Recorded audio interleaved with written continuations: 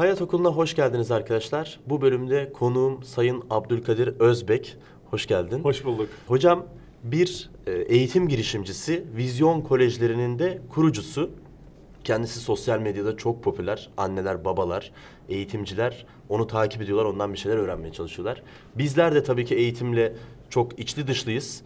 Okulla alakalı da çok fazla yorumlarda sorular alıyoruz. Eğitimin geleceği ve aynı zamanda eğitim alanında bir girişimcinin hayat hikayesini de birazcık dinleyeceğimiz için bu videonun faydalı olacağını düşünüyorum. Öncelikle hoş geldiniz hocam. Çok Hoş teşekkürler davetimizi kırmadığınız için. Ben davet ettiğiniz için teşekkür ediyorum. Çok sağ olun. İlk sorum hocam, size bildiğim kadarıyla bir iktisat profesyoneliniz vardı. Yani üniversite eğitiminiz iktisat alanı üzerineydi. Nasıl bu eğitim alanına girdiniz? Bu süreci birazcık merak ediyorum. Bir girişimci olarak mı girdiniz, yoksa eğitim alanını çok önemseyen bir insan olarak mı girdiniz? Onu merak ediyorum. Yani tamamen ticari mi Eyvallah. yoksa eğitim gönüllüsü müsünüz? Çok teşekkürler. Şöyle oldu benim. Normalde anneler babalar hangi mesleği yapıyorsa çocuklar da ondan etkileniyorlar aslında. Benim annem öğretmenmiş. Ben doğunca öğretmenliği bırakmış. Biz iki kardeşiz. Kız kardeşim anaokulu öğretmeni oldu mesela. Babam ise bankacıydı. Dedem, amcam, halam hepsi bankacıydı. Babamın da o banka serüveninde işte arabasının olması, takım elbisesinin olması falan beni acayip böyle motive ediyordu. Babamdan böyle çok böyle gittiğim zaman bankaya etkileniyordum. Evet. Ben de dedim ki bankacı olayım. Bankacı olmak için de işletme iktisat yazdım. Hep tercihlerim o yöndeydi. Başladım okumaya. Ben Hacettepe'de okurken babamın Kayseri'ye tayini çıktı. Ben de hafta sonları, yazları Kayseri'ye gidiyorum. Girişimciliğimin bence bir de ilkokulda da Kayseri'de okumuştum. Burada o Kayseri'nin suyunu içmenin bir önemi olduğunu düşünüyorum şahsen. Evet. Ben babamlara gittiğim zaman Kayseri'ye bir gün aile dostlarından bir tanesi bana şunu söyledi. Dedi ki bak, çok fazla iktisat mezunu olacak, işletme mezunu olacak. Bankaya girmek için hepsi rekabet içinde olacak. Sen kendini geliştirmezsen, çok fazla kitap okumazsan maalesef sen iktisat mezunu da olsan, işte işletmeyi bitirsen de bankalara girmekte zorlanacaksın. Sana tavsiyem çok fazla kitap oku. Bunun için de dedi Ankara'ya döner dönmez bir anlayarak hızlı okuma eğitimine katıl. Ankara'da okuyordunuz. Evet, ben Ankara'da okuyordum.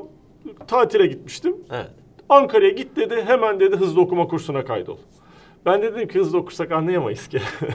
Nasıl olacak bu iş? Evet, yani insanın aklına ilk okuyor. İlk önce öyle düşünüyorsunuz, hızlı okursak anlayamayız. Dedi ki sen bir git dedi, göreceksin dedi. Ya ben de çok inanmadım aslında da, dedim ya doğruysa. Gittim ve kursa kaydoldum. Dakikada 146 kelime okuyordum, hiç unutmuyorum.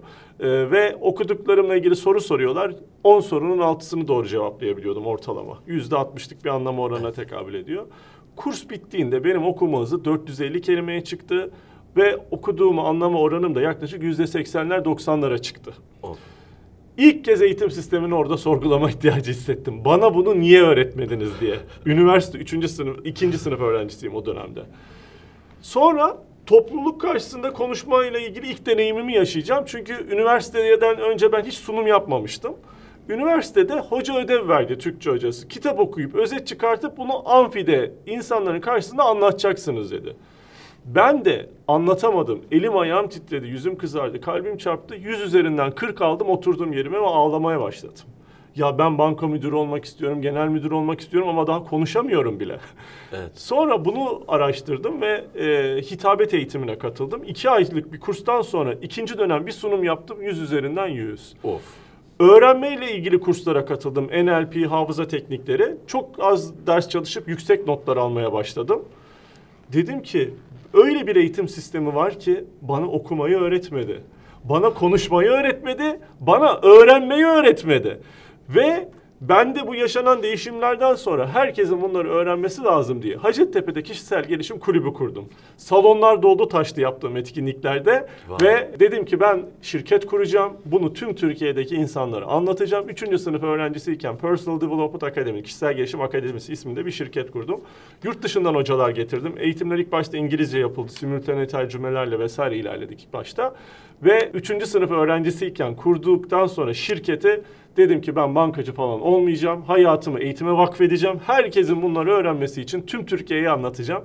İl il gezmeye başladım. Master, Ankara Üniversitesi'nde İnsan Kaynakları Yönetimi Kariyer Danışmanlığı yüksek lisansı. Evet. Ardından işletme doktorasına devam ettim. Ve bu süreç içerisinde 17 yıllık bir macera bu. Türkiye'nin 81 ilinde eğitim verdim. Üniversitelerde, 104 üniversitede konferans verdim. Anaokulu, ilkokul, ortaokul, lise, her kademede insanlara temas etmeye çalıştım. Ve en sonda işte 7 yıl önce de konuş nereye kadar, 1 saat, 2 saat, 1-2 haftalık kurs, okul aç göster eğitim nasıl yapılır diyerek okul açmaya karar verip sonrasında da vizyon kolejlerini kurdum. Allah maşallah. Hocam bir ortak özelliğimiz var. Hı hı. Ben de belki bir miktar sizinle aynı hissiyatlara sahip olarak hayat okulunda bir şeyler anlatmaya çalışıyorum. Çünkü çok önemli. Okulda öğrendiğimiz çok şey var. Ama öğrenmediğimiz çok önemli şeyler de var. Evet. Ya nasıl pazarlık yapacağız? Aslında nasıl bir hedef koyacağız? Nasıl öğrenmeyi öğreneceğiz? Nasıl daha rasyonel bir insan olacağız? Yani bunları maalesef pek göremiyoruz. İyi bir üniversite ise ben mesela üniversitemde critical thinking yani eleştirel düşünme ve yazma, makale yazma, işte haber analizi yapma bir mühendis olarak ben bu eğitimleri almıştım. Ve bu eğitimler benim mühendislik becerilerimden daha çok benim mühendisliğime faydası oldu. Evet. Yani orada aldığım o okuma, yazma, İngilizce gibi dersler ya da sunum yapma becerilerim benim internetten araştırma yaparak ya da bir şirkete bakarak ya da bir oluşuma bakarak onu daha iyi bir mühendis gibi analiz etmeme yardımcı oldu. Evet. O mühendislikte aldığım beceriler tabii ki onlar bir beceri.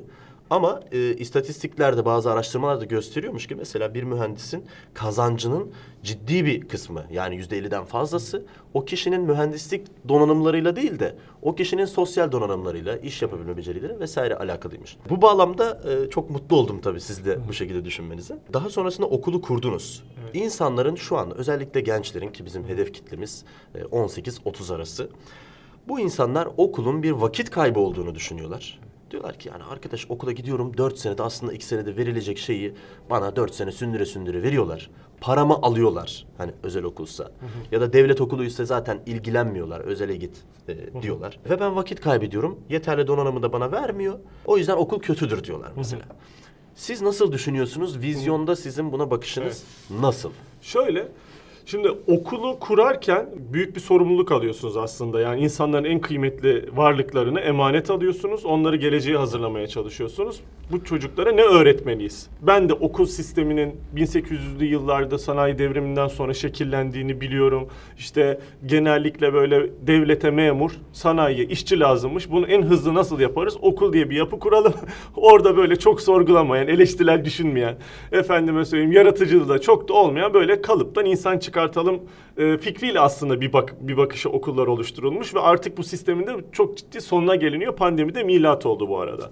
Evet. Şimdi ben de eğitimle alakalı sıkıntısı olan yani bu sisteme karşı olan bir kişi olarak okul kurdum. Hatta ben diyorum ki yani özel okullara karşı bir özel okul kurucusuyum. Normalde devletin yapması lazım bu işi. Ama oradaki sistemin bizi geleceğe iyi hazırlamadığını düşündüğüm için okul kurdum. Şimdi bir araştırma vardı. Diyordu ki bugün okula başlayan çocukların 2/3'ü bugün var olmayan meslekleri yapacak. Düşünebiliyor musunuz? Yani 3 çocuktan 2 tanesi bugün okula başlayan çocuklardan 3 tanesinden ikisi bugün olmayan bir iş yapacak. O kadar belirsiz bir gelecek geliyor. Peki ben o zaman bunlara ne öğreteyim dediğim zaman da beceriler katın diyor. Hangi becerileri katalım? 4C diye, uluslararası literatürde 4C diye geçiyor bu beceriler. Communication, collaboration, creativity, critical thinking. Ben bunları Türkçeleştirip herkesin aklında kalsın diye bir akrostiş yapacağım. Yukarıdan aşağı yeti. Yetinin Y'si yaratıcılık, E'si eleştirel düşünme, T'si takım çalışması, İ'si de iletişim. Biraz önce senin mühendislik bilgisinden ziyade başka şeyler önemli dediğin aslında bu 4 beceridir. Yani sen bugün hangi işi yaparsan yap, o işi yaparken bir yaratıcılık sergileyebiliyorsan, eleştirel düşünebiliyorsan, takım çalışmasını iyi yapabiliyorsan, iletişim becerilerin kuvvetliyse en başta iyi bir insan olacaksın, o bir. Bunlar da yandaki sıfırlar gibi düşün, senin gücünü katlayan.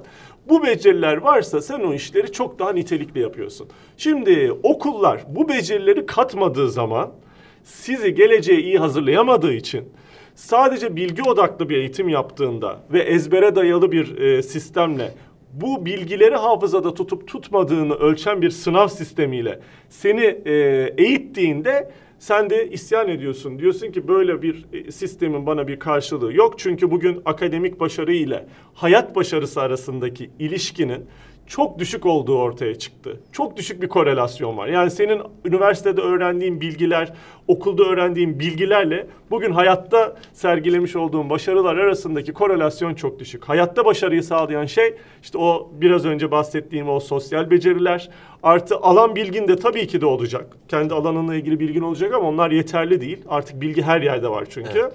Dolayısıyla okullar bu noktada yetersiz kaldığı için çocuklar da okula gitmek istemiyor. Benim orada öğrenmiş olduğum bilgilerin bana faydası var mı diyor. Evet.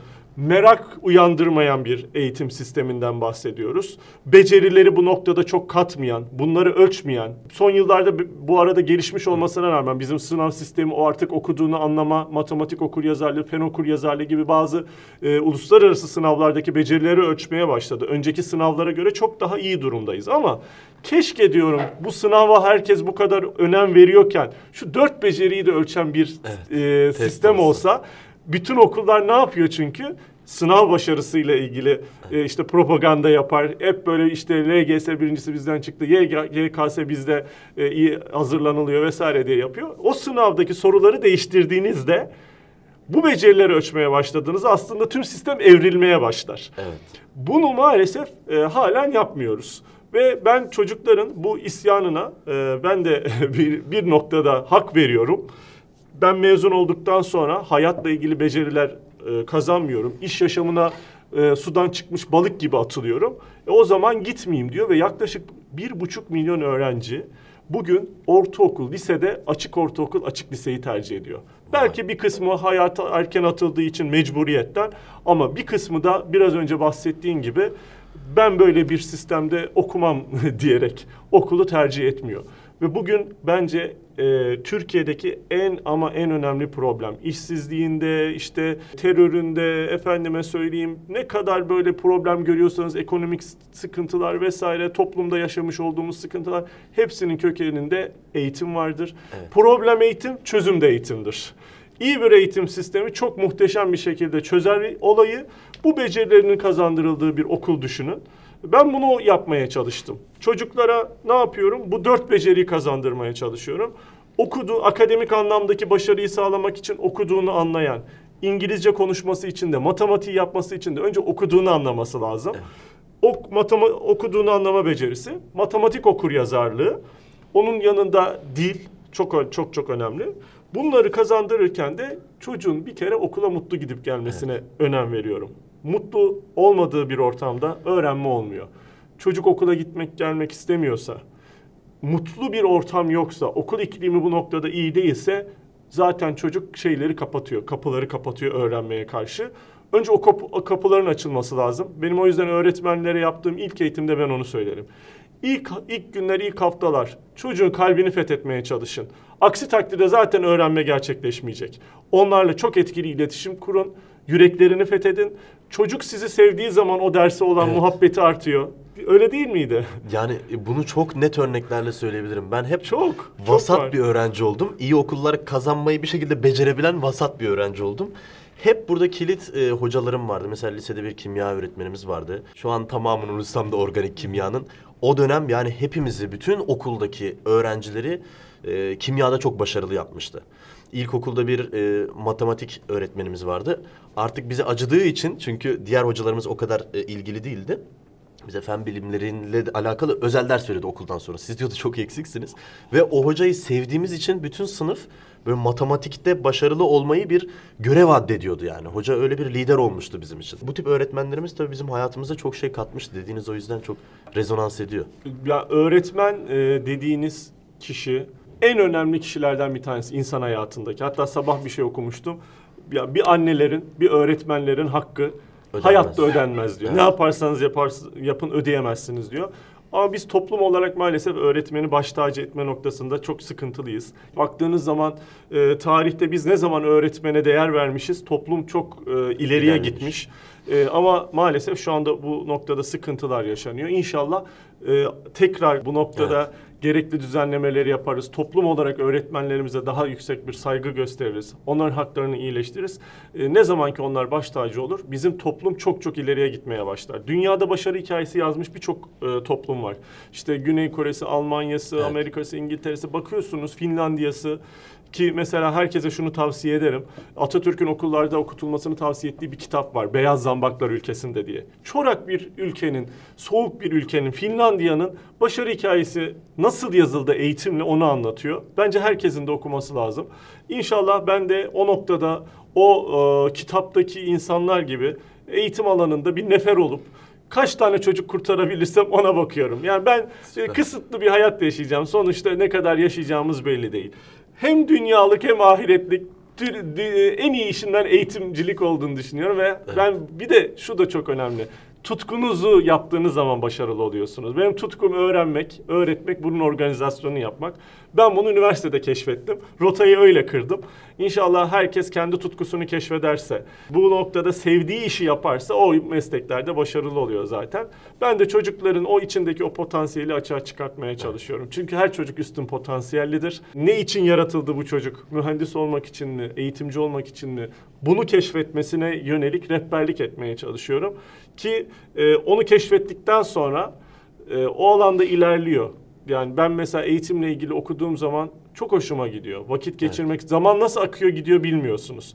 Bence o çok çok önemli bir kıstas bu arada. Ben ne için yaratıldım, bu dünyaya ben niye gönderildim? Yani manevi anlamda demiyorum. Dünyevi anlamda bizim bir sebebimiz var bu noktada. Bunu keşfetmenin en temel yollarından bir tanesi de o işle ilgili zamanın nasıl aktığını bilmemektir. Bunu böyle keşfedebilirler. Evet hocam. Ağzınıza sağlık. Şimdi böyle deyince aklıma şey geldi. Oyun oynuyorduk kardeşimle beraber. Kapitalist Mustafa herkesin. O da sizin gibi Evet. iktisatçıydı. Mesela o hep oynamaya çalışırdı. Ben hep ticaret yapmaya çalışırdım oyunun içerisinde. Hiç oyun oynamazdım yani. Hep ticaret yapardım. Çocukken kitap öğretmenlerim şey derdi ya. Bu çocuk boş mezar bulsa satacak derlerdi ya. Öyle başladık tabii. Hocam peki burada şöyle bir sorun var. İnsanların özellikle de gençlerin, ailelerin geleceğe yönelik kaygıları da var. Evet. Şimdi bazı özelliklerden bahsettiniz. Hani biz de nacizane dilimiz döndüğü kadar insanlara bunları tavsiye ediyoruz. Yani kendi hayatımızda tecrübe ettiğimiz için. Yeti dediniz ya. Evet. O kafama yazdım onu. Mesela sizin kendi anekdotunuzda anlattığınız gibi size bir yakınınız demiş ki gelecekte bu görevi yapmanız bu kadar kolay olmayacak. Evet. Buna dikkat et demiş Evet, mesela. evet. Bunu dediği zaman tahmin ediyorum çok öncedendi. Evet, üniversite 2. sınıf öğrencisiydim. 20'li yaşlarımdaydım. Yani bayağı bir yıl önceydi Evet, aslında. tabii. Şimdi gençler için bu tabii ki muhtemelen yani okumuş insan enflasyonu olduğu için belki yanlış bir tabir olabilir bu ama çok fazla üniversite mezunu var. Bu nereye varacak diye düşünüyorsunuz? Bir yandan da tabii bu teknolojinin gelişmesi mesela pandemiyi neyi değiştirdi? İnsanlar artık tek merkezi bir şekilde EBA TV'den eğitimlerini alabiliyorlar. Bir okul sahibi olarak da mesela siz buradan nasıl etkilendiniz? Çoğu okul iflas edecek falan diyorlar mesela. Sizin Doğru. stratejiniz nedir? Şöyle, bu noktada mesela pandemi en sondan geleyim geriye doğru. Pandemi bir milat oldu eğitim alanında. Artık insanlar uzaktan eğitimle ilgili bir tecrübeye sahip. O yüzden hiçbir şey eskisi gibi gitmeyecek bir kere. Ben EBA TV'de yapılan dersler olsun, diğer efendime söyleyeyim okullarda, devlet okullarında online eğitimler olsun. O eğitimlerin çok daha nitelikli verilebilmesi adına Milli Eğitim Bakanlığı'na da bir program sundum. Uzaktan öğretimde dijital dönüşüm programı diye. Maşallah. Çünkü biz 7 yıldır Türkiye'de teknolojiyi etkin kullanarak eğitim yapan tek okuluz diyebilirim. Biz bunu yapmak için girdik. Yani teknoloji destekli eğitim yaparak çocukların daha bu günceli yakalamasını, işte teknolojiyi çok seviyorlar. O zaman biz bunu eğitim için nasıl kullanabiliriz? Bu dertle okulu kurduk. İşte Microsoft Sebit işbirliklerimizle beraber ciddi bir know-how elde ettik ve ben Milli Eğitim Bakanlığı'na Ağustos ayıydı Milli Eğitim Bakanımız çağırdığında eğitimleri şöyle yapsak çok daha güzel olur. Çocuklar artık bu tarz eğitimler istiyor vesaire diye destek olmaya çalıştım. Şimdi ama okulların birçoğu bu teknolojiye karşı uzaktan eğitim teknolojileri olsun, Web 2.0 araçları olsun çok geri durdular. Türkiye'deki veli beklentisi de sadece sınav odaklı olduğu için mevcut düzenleriyle de bunu bir şekilde tatmin ettikleri için değişmek dönüşmek istemediler. Ve pandemiyle beraber yaklaşık olarak 300 bin öğrenci özel okuldan devlete geçiş yaptı. Ciddi bir sayı. Sektörde 1.400.000'e yakın da öğrenci sayısı. Bu yaklaşık %20'ye tekabül ediyor. Yani zaten doluluklar çok yüksek değildi bu arada. Son yıllarda bir özel okul enflasyonu yaşandı. Siz de görmüşsünüzdür. Evet. Çok ciddi sayıda okul açıldı. Teşvikler vesaire bir şekilde herkesin anlayan anlamayan bu sektöre girmesine sebep oldu.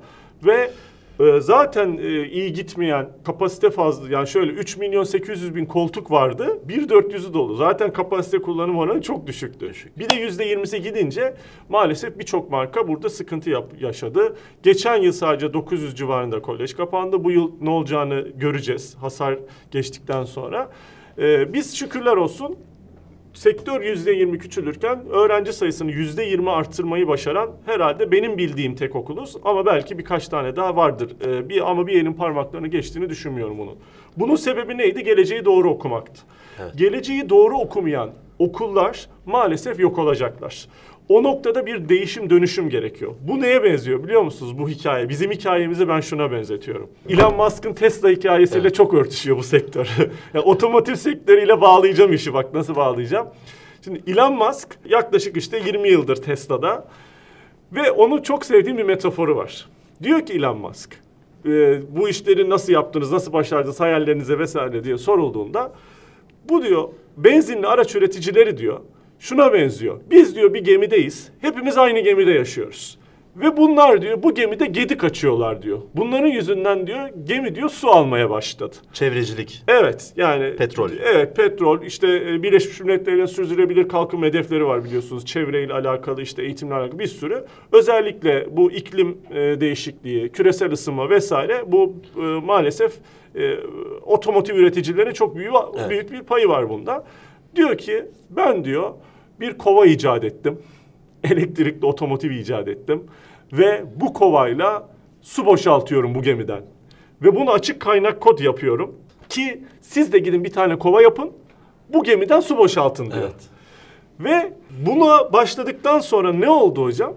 Sektörde bir yaratıcı yıkım yapmaya başladı. Evet. Bugün dünyanın en eski markaları, en güçlü markaları, yıllarca benzinli araç üreten markaları ne yaptılar şu anda? Dönüşmeye çalışıyorlar. Evet. Elektrikli otomobil üretmeye çalışıyorlar. Bunu başlatan ne oldu? Adanmış bir adamın harekete geçip ve çok ciddi bir teknoloji geliştirmesi oldu. Aynı şeyi ben bizim sektörde yapmaya çalışıyorum. Hatta benim metaforum odur. Bugün dünyanın en bilinen markaları Mercedesler, BMW'ler topluyorsun 10 tanesini. Bir tane Tesla yapmıyor. Marka değeri olarak. Halbuki pazar payı çok küçük. Yani Toyota ve Volkswagen toplasan yapmıyor yani. 10 en büyük tane. ikisi bunlar. 10 tanesini topluyorsun hocam. Geçen Ocak 16'ydı. Her ay değişiyor. Ocağın ortasındaki en son rapor 10 marka General Motor, Ford, BMW'su, Mercedes'i topluyorsun hocam. 10 markanın toplamı yapmıyor. Ama geçmişi ne kadar Tesla'nın? 20 yıl kadar. Evet. Pazar payı ne kadar? Çok küçük. Şimdi ben de bizim hikayeyi ona benzetiyorum. Ben bu sektörde bir yaratıcı yıkım yapmaya çalışıyorum. Dönüşmeniz lazım. Artık eskisi gibi gidemezsiniz diyorum. İnşallah hayırlı olur. İnşallah. Bu noktada dönüşmek zorundalar. Eğer dönüşemezlerse yok olacak okullar. Bu sistem çünkü gitmiyor artık. Eğitimle alakalı, teknolojiyle alakalı yaşamış olduğumuz pandemi İnsanlarda çok büyük değişime sebep oldu. Eğitime bakış açısını değiştirdi. Ve o yüzden artık bizim çocuklara eski usullerle değil, yeni metotlarla, onların hoşlarına gidecek metotlarla eğitim vermemiz gerekiyor. Ben bu noktada yaşamış olduğumuz sürecin her şer gibi görünen de bir hayır var. Çocuklara daha nitelikli bir eğitim verme noktasında büyük fırsatlar barındırdığını düşünüyorum. EBA TV ve işte platformda yapılan eğitimler çok ciddi anlamda içerikler geliştiriliyor. Burada ama ne önemli? Her zaman olduğu gibi öğretmen eğitimi çok önemli. Evet. Benim orada da şöyle bir metaforum var. O kadar zor bir şeydir ki bu arada uzaktan eğitim veren. Şu an öğretmenlere gerçekten ne kadar destek olsak azdır. Şöyle bir şey oldu diyorum ben. Bakan Bey çıktığında bir hafta ara vereceğiz, bir hafta sonra uzaktan eğitim yapacağız dedi ya. Evet. O nasıl zor bir şey aslında biliyor musunuz? Şöyle bir şey düşünün. Çıkıyor diyor ki sevgili öğretmenler bir hafta sonra keman konseriniz var. Bir haftada keman öğreneceksiniz ve bu konseri velilerin evlerinde vereceksiniz. Çok güzel örnek. Şimdi bu ne kadar mümkün? Yani çok mümkün değil mi? Ama o öğretmenler var ya bir haftada keman öğrenmek için gece gündüz çalıştılar. Ama cızır cızır bir şey çalındı. Tabii haliyle yani. Özel okullar da aynı durumdaydı. Evet. Yani özel okullarda da bu yaşandı bu arada. Yani özel okulların da öğrenci kaybetmesindeki bir sebep ekonomik olabilir, insanların ekonomisinin bozulması, ama daha büyük bir sebep biz bu besteye para vermeyiz demesiydi Evet. velinin. O yüzden bu öğretmenlerimize biz çok iyi bir keman kursu vermeliyiz ve onların çok iyi besteler çalmasını sağlamalıyız. Toplum olarak destek olmalıyız. Zor bir süreç. Yani acil öğretim yapıldı diyorum. Ben uzaktan eğitim yapılmadı. Ne yapıldı? Acil öğretim yapıldı. Evet. Acilen bir şeyler Olağanüstü yapıldı. hal gibi. Aynen öyle. Olağanüstü bir hal yaşandı. Ama bu inşallah süreç geçtikten sonra şunu göreceğiz. Uzaktan eğitim bizim sistemin içerisinde kalacak. Bunu bizzat bakanlık yetkilileri Ağustos ayında katılmış olduğum toplantıda ifade ettiler. Yani hiçbir şey eskisi gibi olmayacak diyoruz ya. Yeni normal Bu biraz sordu. yani şahsen Evet. benim de beklediğim bir şeydi. Evet, yani bir kısım derslerin uzaktan verilmesi bence daha da etkili olabiliyor. Mesela benim deneyimlediğim bir şey. Biz okulda bazı derslerde çok daha yüksek verim aldık. Böyle özellikle mesela bir satranç dersi yapıyoruz. Şimdi satranç oynadığımız zaman bizim bütün hamleleri kaydetmemiz mümkün değil. Ama orada her şey kayıtlı. İşte kızım mesela maç yapıyor, kaybediyor. Hocasıyla maçın analizini rahat yapabiliyor. Evet, teknolojiden Gibi. yararlanarak. Tabii. Bak burada şu hamleyi yapmışsın, orada şöyle yapsak daha iyi olur muydu vesaire gibi. Bazı derslerde de uzaktan eğitim zaten çok daha iyi. Ama şunu kesinlikle söyleyebilirim ki yüz yüze eğitim hiçbir zaman bitmeyecek.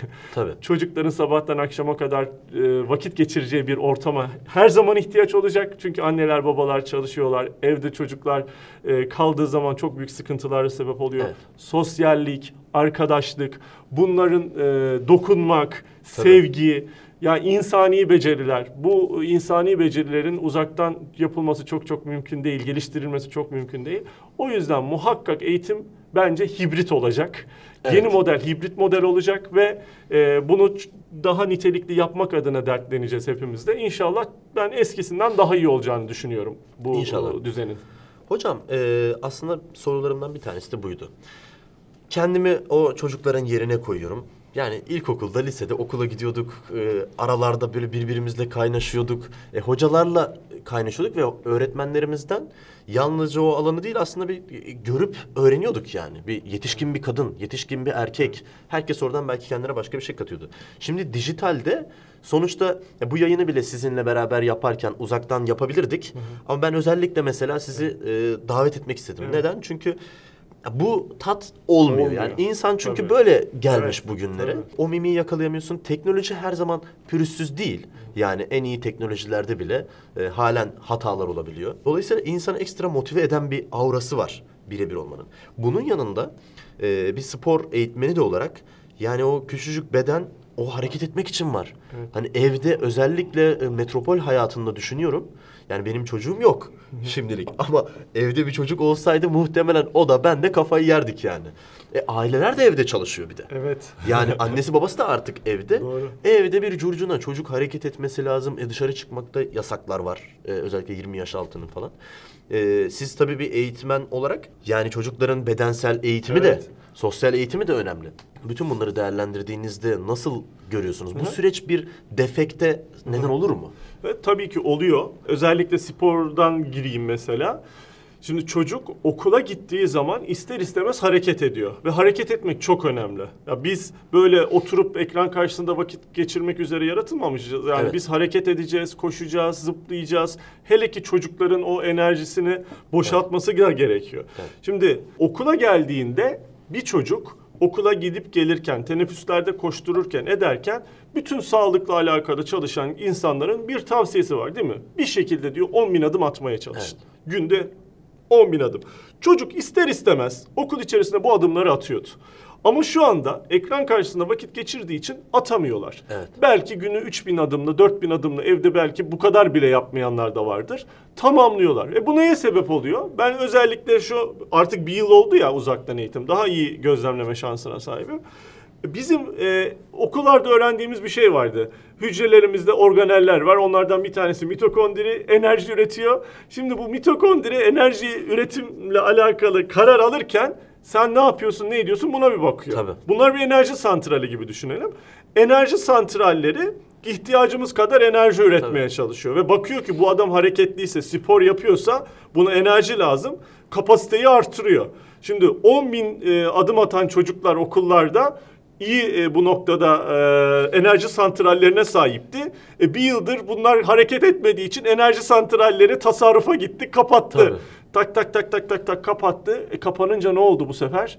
Enerji daha az üretildiği için çocuk dinamik hissedemiyor kendine. Motive olamıyor. Atalet şu an çok yaygın. Hiçbir şey yapmak istemeyen çocuklar çok yaygın. Ve motivasyonları düşmeye başlayınca bu sefer öğrenmeye karşı da bir defans oluşuyor. Bu çocuklar şu anda özellikle bir yıldır okula gitmeyen bir kitle var yaklaşık olarak. Onlarda çok ciddi motivasyon bozukluğu yaşanmaya başladı. O yüzden okulun sosyallik yanında sportif, sağlıklı yaşam noktasında da böyle bir fonksiyonu da var. O yüzden okullar, ben her yerde bağırıyorum, açın, okulları kapatmayın. Evet. Sağlık gerekçesiyle kapatıyorsunuz, eyvallah. Zaten 10 yaşa kadar bunun bir bulaşa çok bir etkisinin olmadığı bir sürü makalelerle, hatta geçen gün Sağlık Bakanı'nın da ifadesiyle ispatlanmış durumda. Niye kapatıyorsunuz? Anne baba gezerken dışarıda, bu riski taşırken eve, çocuklar okula gitmeli. Sağlık açısından da gitmeli. Yani eğitim açısından değil, sağlık açısından da gitmeli. O yüzden okulların bu fonksiyonu da var olduğu için insan hareket etme, sosyalleşme ihtiyacına sahip bir varlık. O yüzden okul düzeni içeriği değişir. Binasının fonksiyonu değişir. Öğretilenler değişir. Ama bence insan var oldukça, tarihte binlerce yıldır var olduğu gibi bazı yapılar eğitimle alakalı. Şu anki okul 1800'lerden sonra çıkmış ama onun öncesinde de okul adında olmayan ama insanların gidip eğitim aldığı yapılar vardı. Bu da bence değişecek. Hem bu biraz önce bahsetmiş olduğunuz fonksiyondan dolayı da zaruriyet, hem eğitim anlamında, nitelikli vakit geçirme anlamında da bence okullar var olacaklar gelecekte.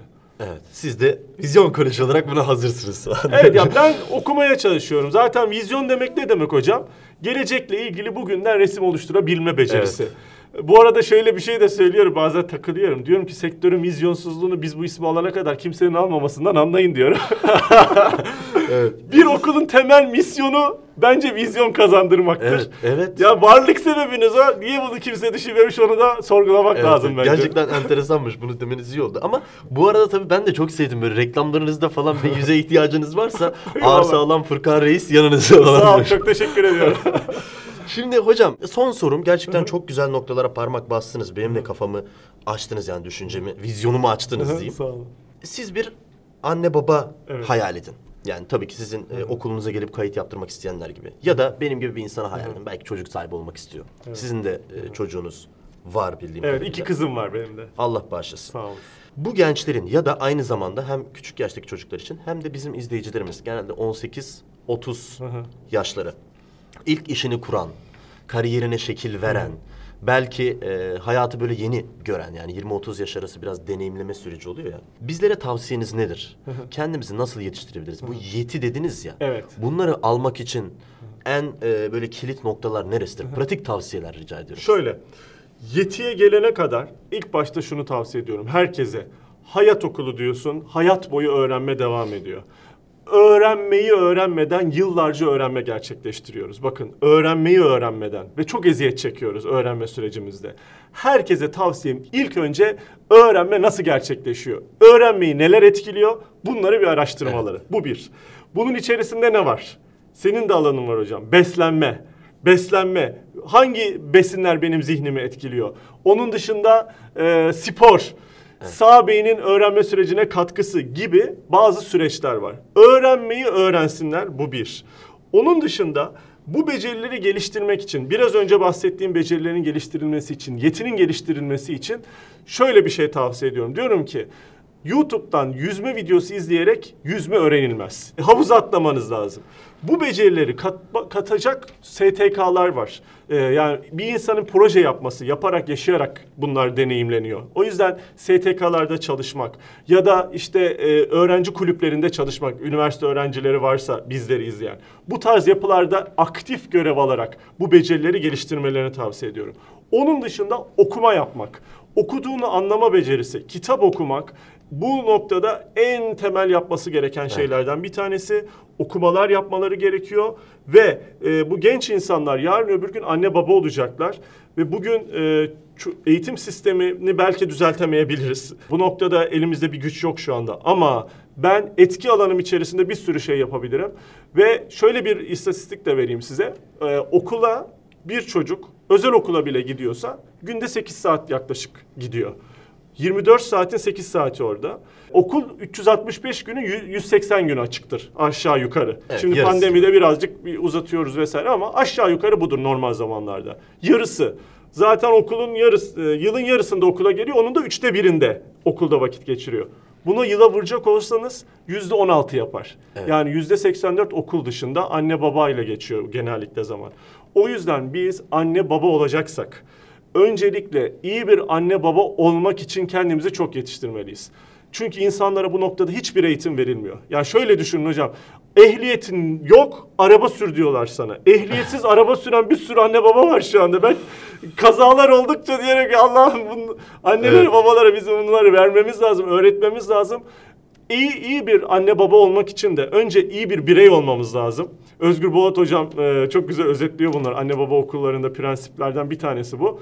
İyi bir anne baba olmak istiyorsak önce iyi bir birey olacağız. Sonra iyi bir eş olacağız. Sonra zaten iyi bir anne baba oluyoruz. Biz iyi insanlar olmak için çaba sarf edeceğiz. Değerlerimizi koruyacağız.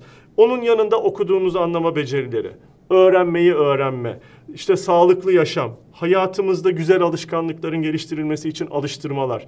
Bu becerileri geliştirmek için, yetiyi geliştirmek için aktif görev alabileceğimiz STK'lar ya da sosyal sorumluluk projelerinin içerisinde yer alarak bu becerileri geliştirebiliriz. Ben de bu noktada zaten Instagram'da anne babaları çok önemsediğim için, bunun bir okulu yok çünkü anne babaları biz maalesef bir eğitim vermiyoruz. Ben de insanlar Instagram'da olduğu için oradan kısa hap bilgilerle onlara ulaşmaya çalışıyorum. Ne kadar iyi anne babalarımız olursa toplumda, aile mefhumu ne kadar sağlıklı gelişirse toplum o kadar iyi gelişir. Çünkü çekirdek ailedir toplumdaki. O yüzden biz iyi bir insan olmaya, iyi bir eş olmaya, sonrasında da iyi bir anne baba olmaya çok fazla gayret edelim. Evet. Bununla ilgili dertlenelim. Çok teşekkürler. Ağzınıza sağlık. Gerçekten insanın anne baba olası geliyor. İnşallah sana da Ya hayırlı inşallah. bir yaş nasip etsin. Güzel çocukların tabii olsun. ki. Dünyadaki bence tadılabilecek en güzel şey çocuk sahibi olmak. Evet. Buraya Bu noktada çok şanslıyım. İyi bir eşim var. Büşra Hanım'a selamlar. Maşallah. İyi, sevdiğim çocuklarım var. 2 kızım var. maşallah. Çok- Buraya gelen çok girişimciler de genelde onu diyor. Biz de diyoruz ki adam parayı vurmuş. Ondan sonra aile diyor, çocuk diyor diyoruz. Muhtemelen haklılar yani. Hocam sizi arkadaşlarımız aşağıya yazacağız hesaplarınızı. Oradan takip edebilirler. Ben takibi aldıktan sonra gerçekten çok faydalandım yani. Çok sağ olasın. Böyle içim açıldı yani. Böyle bir Sağ ol. eğitim sektörünün olaya böyle bakması benim çok hoşuma gitti. Çok sağ ol. Çok Yani teşekkürler. çocuğum olsa kesin size yazdırırdım. Eyvallah sağ ol. Beni aldınız yani şu Eyvallah, an. sağ olasın. Bu arada aşağıdaki linklerde ben karar verdim ya, ben sizin reklamınızı yapacağım. Şöyle şunlar var biliyor musun? Ya onu duyuyorum, mutlu oluyorum. Evini taşıyanlar var. Biz her yere okul açmıyoruz bu arada. Mevcut şubeler dışında da açmayı planlamıyoruz. Çünkü eğitim niteliği bozuluyor böyle zincire gittiğiniz zaman. Evet. O yüzden bunu öğrenince evini bizim oraya taşıyan bayağı bir insan oldu. Yani gerçekten doğru.